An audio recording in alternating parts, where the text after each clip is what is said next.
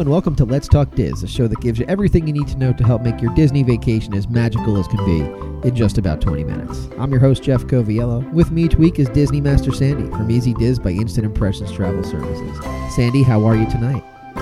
I am feeling nostalgic. We are going to talk about some of my favorite things that sadly no longer exist in Disney, but an awesome way for us to reminisce. Well, and we're going to do so through our Cats Chronicles feature.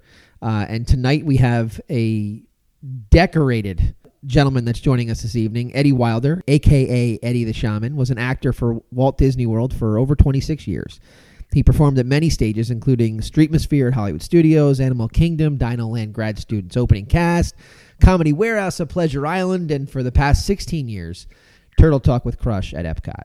His hidden Mickey, so to speak, is that he's an ordained minister, and he's been performing weddings in Orlando and all over the country for the past 21 years. We are thrilled to welcome Eddie to Let's Talk Diz. Eddie, how are you? Well, good. Hello to everyone out there, but most importantly, hello, Jeff. Hello, Sandy. Thank you so much for having me here. Well, we're really excited that you are here. As anyone that's listening to the show, they can tell Eddie is totally afraid of the microphone. It's something that he's he's unfamiliar with the stage. So I gave that brief introduction. Is there anything that you wanted to share with the audience that maybe I missed that it would be helpful for them to know about you? Oh, well, I got to tell you, as many people know, a long time ago, there was this thing called Renaissance Festivals, and there was this young man by the name of Gary Izzo who ran a Renaissance Festival up in Sterling, New York, right outside of Syracuse, and he created this thing called interactive street theater, where for some reason there's a person in a period piece of costume, and either they're talking to themselves or they're drawing a crowd, and then all of a sudden you're a part of the action, you become part of the show. So interactive street theater started in the Ren Fair, and then of course Gary brought it to the lovely land of the artist formerly known as Disney's MGM Studios. And at first it started as Screen Test, then it became Streetmosphere, and now it was fondly known as the Citizens of Hollywood. What happened was, it was really a wonderful thing. A man by the name of Ken Kraft, who was a benevolent soul at the studios, always did a lot of great work. He would take a journey up to Syracuse in the middle of it, in the woods of Sterling, and he would meet all these people with extremely long hair, extremely long facial hair at the time, and not much health insurance. And the offer was, would you like to move to Orlando, Florida, have a full-time job under an equity contract for a year? You can get your equity contract, you can have insurance, you can have all the things you want. So a lot of us moved down, some stayed a year, and people like myself who are done with the snow stayed for the last 29 years. All right, so here's how this is going to work. We've got some rapid fire questions for you that are all Disney related. The first thing that comes to your head, if you have an explanation on one or two of them, that's fine. But Yep. Really, rapid fire is the name of the game here. So whenever you're set, we'll get going. All right, your favorite Disney park? My favorite Disney park would be Disney's Animal Kingdom, because I helped create a new species of theme park, so it'll always have a special place in my heart, and it's beautiful to watch it grow. Your favorite Disney song? That would have to be either An Actor's Life for Me from Pinocchio or Got No Strings, but I did audition in 6th grade with Zippity Doo-Dah to become the munchkin that handed Dorothy the lollipop in the Lollipop Guild. Your favorite Disney movie? I'm a little impartial here. I would Lion King was up there, but I will say Finding Nemo and Finding Dory, two utter classics. You're walking around the park, any park. Your favorite Disney snack? All right, now talk with me, people. You're hallucinating. It's 119 degrees. Either the Dole Whip or the Minute Maid lemonade slushie. So good. And during Flower and Garden, the lavender slushie, absolutely breathtaking and soul retrieving. Okay. Your favorite Disney character that's appeared on the screen? Well, I've got to admit, out of all the different characters, both villainous and heroic, seeing the genie during Aladdin was truly probably mind-blowing. To see both the animators and obviously the rapid-fire comic delivery of Robin Williams merge together, that for me, that felt like my original, like that phantasmic moment where everything just came together. That was truly mind bending. I agree. We showed that to my 4-year-old daughter for the first time over the last couple days, and she was watching my face smile every time Robin Williams did whatever he did, and I just keep looking at my wife going, he should have won an Oscar. He should have won an Oscar. Easily. All right, best Disney stage show. This will be a tough one for you. All right, now let's think. Well, I will tell you this. Legend of the Lion King. Obviously, the fact that they moved theaters alone was breathtaking. But seeing the absolute amazing puppeteering, the song, everything about it, Finding Nemo the musical has got to be up there in the top 2 or 3 Broadway-esque shows on Disney property. You're walking around the park. It's the holiday season. What, in your opinion, is the greatest holiday overlay that the parks do?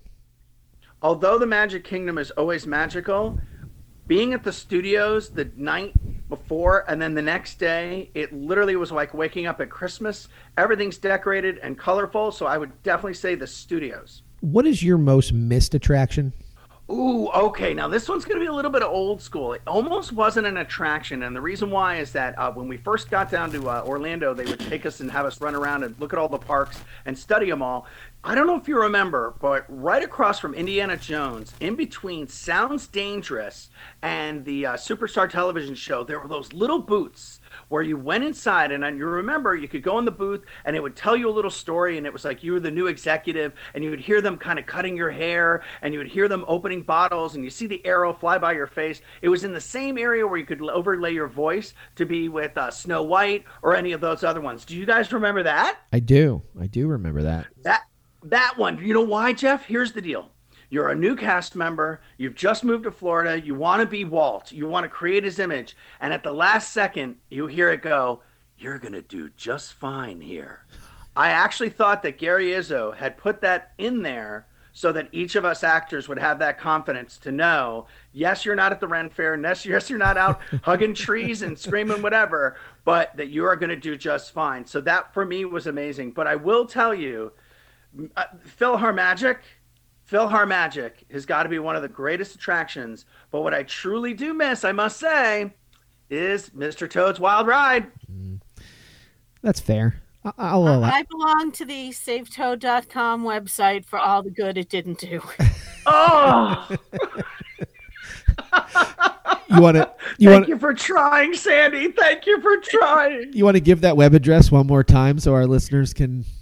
No. SaveToad.com, but I will then give a little plug. It's a reason to fly cross country, as you can still ride Mr. Toad out in Disneyland. That's why you're the Disney expert. That's a place to go. See, that's a bucket list item right there. Going to Paris, going to Tokyo, maybe even hanging out in Shanghai. But dude, you got to hit it old school. And I was very honored when I was a small child. We actually took a trip out to California, and I remember going on Space Mountain. I remember standing outside those pearly gates, and once you got in, it was magical. It truly was. And who would have thought I would actually end up moving to Orlando and working for the greatest entertainment company in the world? That segues me from my rapid fire questions to Sandy, and she's going to kind of break down a little bit more of what you just discussed and your specific roles. So take it away, Sandy.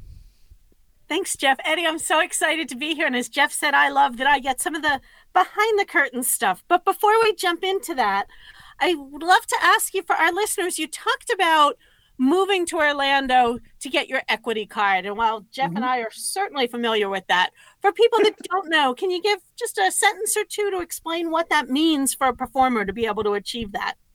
Well, it is a lifelong goal for any actor who wants to join the union, which is known as Actors Equity Association. Most of the time you're doing regional theater, LORT theater, you're doing summer stocks where you're trying to acquire your equity card by accumulating a certain amount of points. And I remember it was about 40 points. And so for every work week that you had, you could earn a point. So really, after a year of working at Walt Disney World, you could have your equity card, which means you could go to any audition, New York, LA, anywhere you want to go. And the great thing is that that's what the one promise was, is that you had a year contract. It was guaranteed. You had health insurance. You could get a haircut. You could go to a doctor. You could get glasses.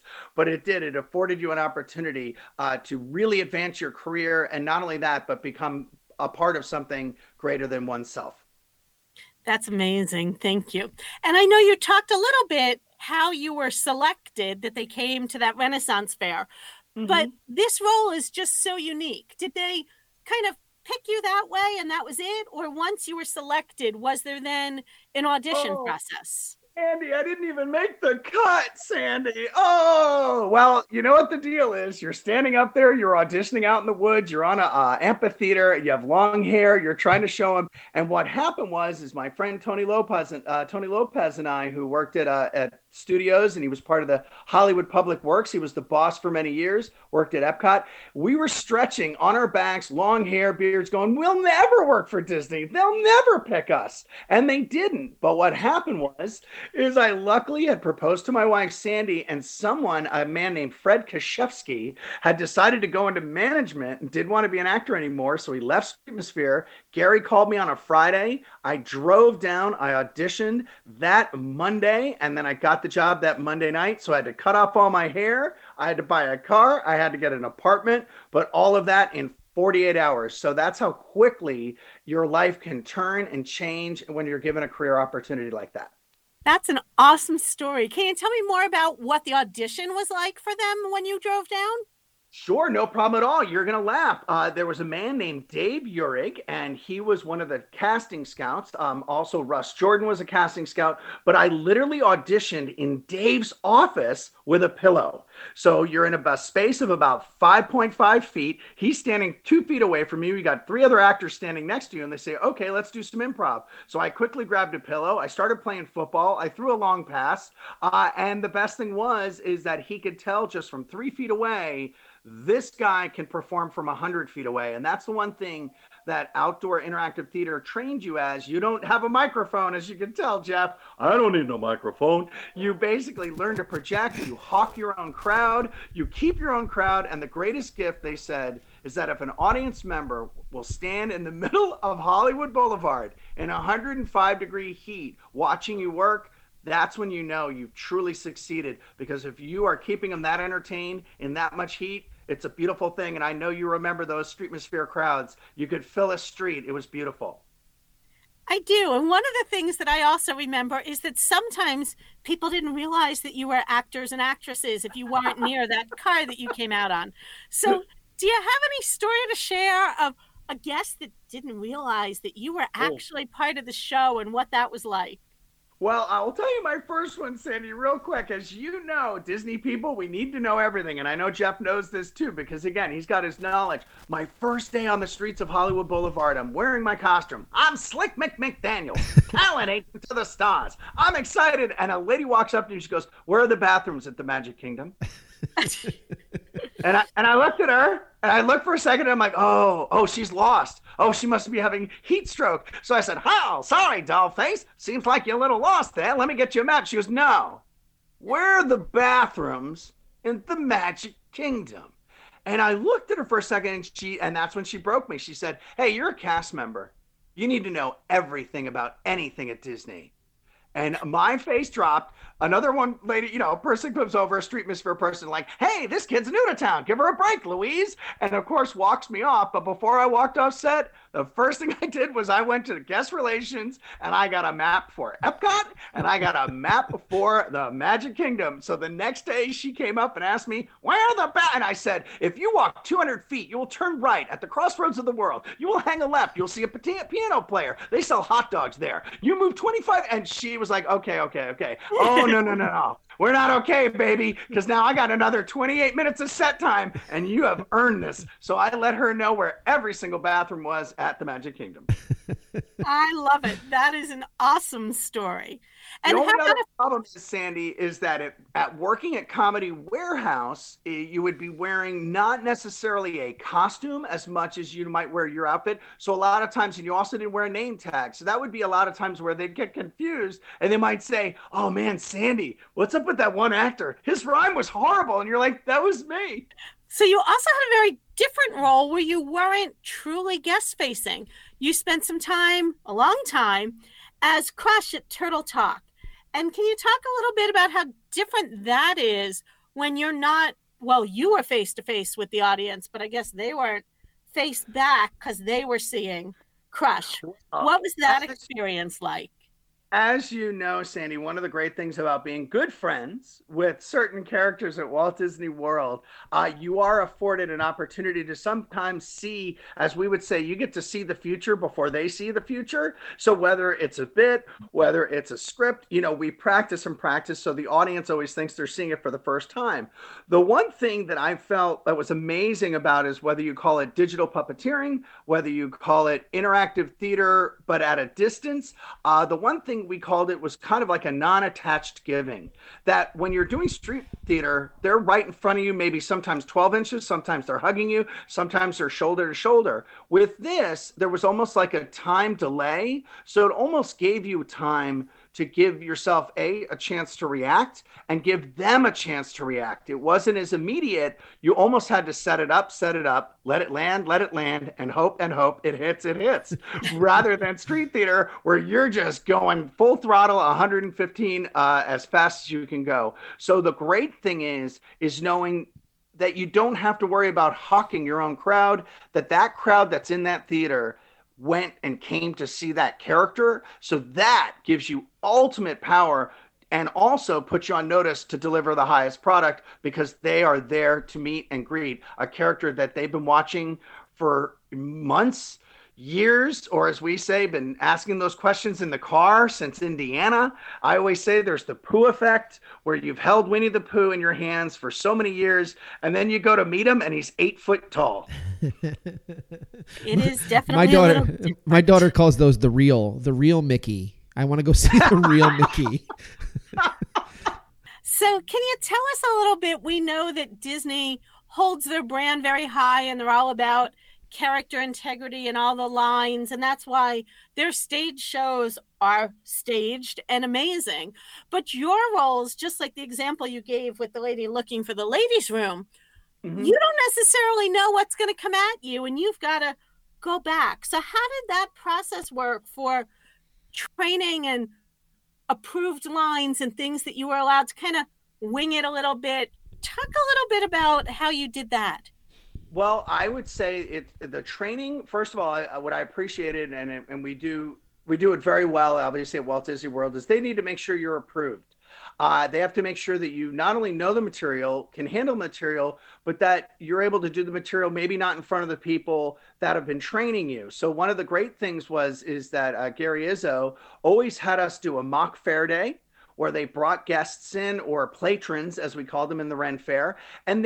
So that way you were performing, it was like a dress rehearsal, but you had a chance to work on your bits, work on your timing. But whereas at Walt Disney World, I remember, and you probably remember this, in the rehearsal room, formerly known as Fred and Ginger, over at the studios, right behind the little bungalow area, we would all go in there and you would work on your bits. That's what you called them, bits or skits. And then we would present them for each other. But the one thing that we always knew is that definitely there's a line you cannot cross. And more importantly, Gary could teach us how to read a guest, how to read them. So you'd see someone, imagine you're visualizing, you look across the street and there's a guy with his arms crossed. Most people would say, oh, don't talk to that guy, body language. No, that guy's waiting to watch the show. That's actually going to be your best friend. It's the person they're pointing out to next, going, oh, pick this guy, pick this guy. That's the one you don't pick, because sometimes it's a setup. Sometimes they get caught up in the moment. Sometimes they forget where they are and they forget they're at Walt Disney World and they want to do great things. Comedy Warehouse, maybe around a 12 o'clock show. But the point is that as training, we're trained how to read a guest, how to interact with a guest, how to diffuse a situation. And so that's the other thing that I think made us interactive such an asset on the street, is that you could also handle the situation and identify, because we were on such high alert, because you really are, all the pistons are firing and you are trying to entertain an entire street full of people. And that may seem overwhelming, but you get zoned in. So they are watching and listening to every word you say. So you really can help save the day. And the crowds that you guys draw are amazing. It definitely is a highlight as you're in studios. So with all these amazing, amazing roles you've had and all the different parts that encompass it, what would you say your favorite role is and why? Well, I would say, and again, this isn't to be hokey, but my favorite role was being a cast member for Walt Disney World because being a member of this company and being a member of this society, that alone sets you apart. Then to know that I was part of the Epcot acting company, that for me, I never thought I would be working at Epcot. I never thought I would have been there for 16 years. It was my home. My kids, my wife, we loved walking around the park every day. We would walk around. But I will say, when I made it to the Comedy Warehouse that night, I always say that night around 3:30 in the morning, I was in my kitchen and I just started jumping up and down because I had made it. And when you start with the company, you're always trying to learn a new show, whether it's Streetmosphere, whether it's opening a new park with Animal Kingdom. But Comedy Warehouse, they were it. And so to make it and to be there and to be able to perform with those people, that was otherworldly. But I will tell you, I do have a very, very deep connection with a certain surfer dude, Dad, who just, he just wants to help out his son and help some people along the way. And it's a pretty righteous existence, and it definitely had some moments that go beyond entertainment, that just are pure human experiences that are shared, believe it or not, between a talking turtle and a human being. That is amazing. I love all the magic and all the great sentiment that you bring. And now you're bringing magic in a very different way. I know Jeff was going to talk to you about a new role that you've taken on outside of the Disney company, but sometimes you even get to be back on a Disney stage. You are completely correct. Yes, I was very fortunate. About 21 years ago, I was asked to perform a wedding, an Indian wedding, Native American, at the Disney's Wedding Pavilion, which you kids remember, 2-year waiting limit, and it's still beautiful. They just remodeled it. It is breathtaking. And so I walked in, I burned my smudge. They were looking at me. I said, hey, it's the bride and the groom. This is what they want. And that started a 21-year journey with doing weddings with Disney's literally fairy tale weddings. They're absolutely breathtaking. But whether it's doing a wedding at Animal Kingdom with Captain Jack Sparrow walking in, or doing a pirate ceremony at the Wedding Pavilion, or even just a small little beautiful beach wedding over at Luau Beach, right at the Polynesian. It's just an amazing experience to be a part of someone's wedding day, but more importantly, to be able to share that love and kind of help facilitate that love it's beautiful. As somebody that has been to Walt Disney World countless times and now brings their kids there, one of the things that I think makes Walt Disney World as memorable as it is are the roles that you talked about playing today.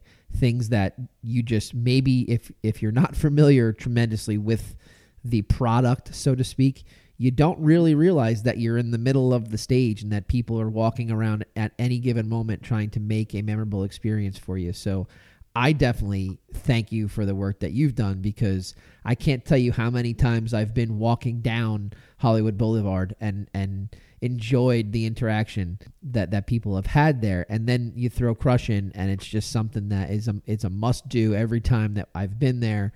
So thank you for that, first off. Oh. And then second of all, you just mentioned something that is so unique and so important to people, that this is where they're choosing to exchange their vows and decide who they're going to spend the rest of their life with. So for many, many reasons, but that one also being included, if someone's listening to this show and they want to reach you, how do they get in touch with you?